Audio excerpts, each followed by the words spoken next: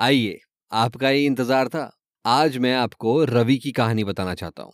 रवि मेरा एक जिगरी दोस्त मुंबई में काम करता है। रोज रात को वो कंप्यूटर के सामने बैठकर इन्वेस्ट करने के चक्कर में वेबसाइट से लेके वेबसाइट जाता ही रहता है। लेकिन रवि को ट्रेड करना है in the middle of action. जब तक वो ऑफिस से वापस आता है तब तक स्टॉक एक्सचेंजेस हो जाते हैं बंद और रवि के पैसे बैंक इंटरेस्ट के अलावा कुछ भी जनरेट नहीं कर पा रहे हैं। दोस्तों, स्टॉक मार्केट्स इन्वेस्टर्स के लिए वेल्थ जनरेट करने का एक अच्छा मीडियम है, लेकिन there is another type of market जहां इन्वेस्टर्स के लिए सॉलिड पोटेंशियल है। वो है करेंसी मार्केट्स, जहां दुनिया भर में इन्वेस्टर्स स्टॉक मार्केट्स के मुकाबले कहीं ज्यादा वॉल्यूम पर डेली बेसिस पर ट्रेडिंग करते हैं। आप किस मार्केट में इन्वेस्ट करना प्रेफर करते हो, ये तो आपकी पर्सनल चॉइस है, लेकिन इन दोनों के बारे में आपको जागरूक कराना ये मेरा काम है। इन दोनों मार्केट्स के बीच में क्या डिफरेंसेस हैं और आप इनमें एंटर कैसे कर सकते हो। दोस्तों, टाइटन योर सीट बेल्ट्स, क्योंकि आज हम बात करेंगे इन सभी टॉपिक्स के बारे में और आपको बताएंगे कुछ major differences between stocks and currency markets. By the way, stock markets और करेंसी मार्केट्स इंटरचेंजेबली यूज किए जाते हैं। तो शुरुआत करते हैं डिफरेंसेस से। एज मेंशन्ड बिफोर, फॉरेक्स और स्टॉक मार्केट में सबसे बड़ा डिफरेंस है वॉल्यूम का। बेसिकली दुनिया भर के स्टॉक एक्सचेंजेस पर डेली बेसिस पे कुछ $200 बिलियन की ट्रेडिंग वॉल्यूम लॉग होती है। वहीं करेंसी मार्केट्स पर एक दिन में $5 ट्रिलियन की ट्रेडिंग वॉल्यूम लॉग होती है। इस मैसिव ट्रेड वॉल्यूम से इन्वेस्टर्स को काफी फायदे हो सकते हैं। हाई वॉल्यूम से मोस्ट इन्वेस्टर्स एक डिजायर्ड प्राइस पॉइंट के आसपास अपने ट्रेड्स इजीली एग्जीक्यूट कर सकते हैं। ऑल्दो सभी मार्केट्स में गैप्स होते हैं, हर प्राइस पॉइंट पर ज्यादा लिक्विडिटी होने से प्रिसाइज एंट्री और एग्जिट आसानी से हो जाता है। ज्यादा लिक्विडिटी होने से एक और बड़ा बाय इफेक्ट है, वो है हाई लिक्विडिटी से स्प्रेड्स टाइट होते हैं और ट्रांजैक्शन कॉस्ट्स रिड्यूस हो जाते हैं। फॉरेक्स मार्केट में करेंसी पेयर्स ट्रेड होते हैं। जो करेंसी पेयर्स पॉपुलर होते हैं उन पर ट्रांजैक्शन कॉस्ट्स लो होती है and the spreads are very tight. Spread basically buying और सेलिंग प्राइस के बीच का जो डिफरेंस है उसको बोलते हैं। अब बात करते हैं मार्केट आवर्स के बारे में। आप तो जानते ही हैं, stock exchanges in India typically operate between 11:15 AM and 3:30 PM। इसके अलावा अगर आप इंटरनेशनल स्टॉक एक्सचेंजेस पर ट्रेड करना चाहते हो तो आपको टाइम जोन्स को भी कंसिडर करना होता है। अब जैसे रवि है, महीनों से अपनी सेविंग्स को इन्वेस्ट करने के चक्कर में स्टॉक एक्सचेंजेस की टाइमिंग्स को इंक्वायर करने निकला पड़ा है। लेकिन जब उसको टाइमिंग्स के बारे में पता चला तो वो समझ गया है कि अपनी जॉब करते करते वो एक्टिवली इन्वेस्ट तो कर ही नहीं सकता। लेकिन जब उसने फॉरेक्स मार्केट्स के बारे में सुना तो उसके कान खड़े हो गए।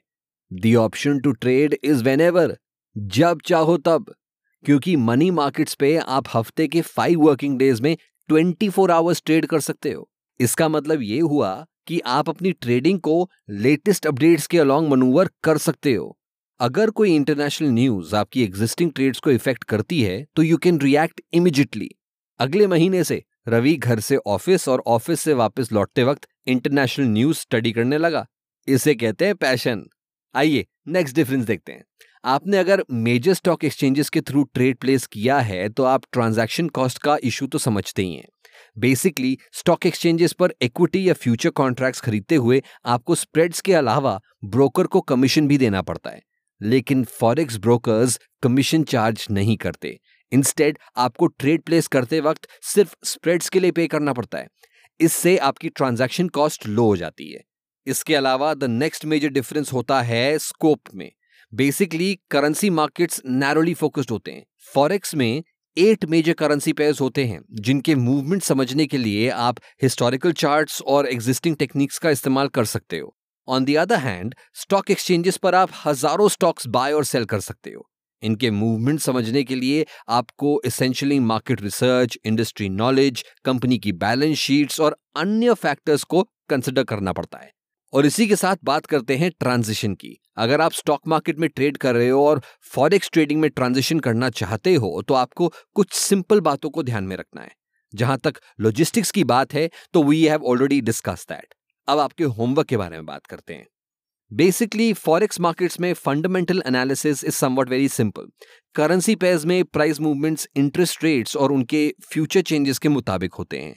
अगर आप किसी हाई ग्रोथ इकोनॉमी को देख रहे हो तो इन्फ्लेशन रेट्स मोस्ट प्रोबेबली बढ़ते हुए दिखाई देंगे आपको। ऐसी सिचुएशन में इकोनॉमी को ओवरहीट होने से प्रिवेंट करने के लिए सेंट्रल बैंक्स ज्यादातर इंटरेस्ट रेट्स बढ़ाते हैं। आपका फोकस होना चाहिए करेंसीज की अंडरलाइंग इकोनॉमीज पे। उनकी ग्रोथ साइकिल्स को समझना और कॉरेस्पॉन्डिंग रिएक्शंस को एनालाइज करके आप फॉरेक्स ट्रेडिंग में एंटर कर सकते हो। बिल्कुल रवि के जैसे जब टाइम मिले तभी न्यूज देख डालो और रेगुलरली स्टडी करते रहो। Stock exchanges on the other hand operate on different rules. Stocks में एंटर करने के लिए आपको इंडस्ट्री के डायनेमिक्स की समझ बढ़ानी पड़ती है, कंपनीज को क्लोजली एनालाइज करना होता है, उनकी सीनियर मैनेजमेंट के मूव्स प्रिडिक्ट करके आपको प्रिडिक्शंस करनी होती हैं। दोस्तों, ये तो बात हुई बेसिकली सिर्फ फंडामेंटल एनालिसिस की। इसके अलावा there is another aspect to market which is technical analysis. Technical analysis can be very complicated, लेकिन कुछ बेसिक कॉन्सेप्ट्स होते हैं जिनको समझकर you can start wetting your feet. तो चलिए दोस्तों, आज के पॉडकास्ट में फिलहाल इतना ही। मिलेंगे फिर से एक नए टॉपिक के साथ। तब तक क्या करना है आपको? करेक्ट, इस पॉडकास्ट को लाइक करना है, कमेंट करना है, सब्सक्राइब करना है और अपनी फैमिली और फ्रेंड्स के साथ शेयर करना है। जाइए, करिए और याद रखिए, for any more information log on to www.angelbroking.com. Also, you can go ahead and begin your investment journey by downloading the app. Angel Broking app आपके एंड्रॉइड पे, आपके आईफोन पे, दोनों पे डाउनलोडेबल है। डाउनलोड करिए और इससे अपनी इन्वेस्टमेंट जर्नी की शुरुआत करिए। मिलेंगे फिर से बहुत जल्द, तब तक के लिए हैप्पी इन्वेस्टिंग।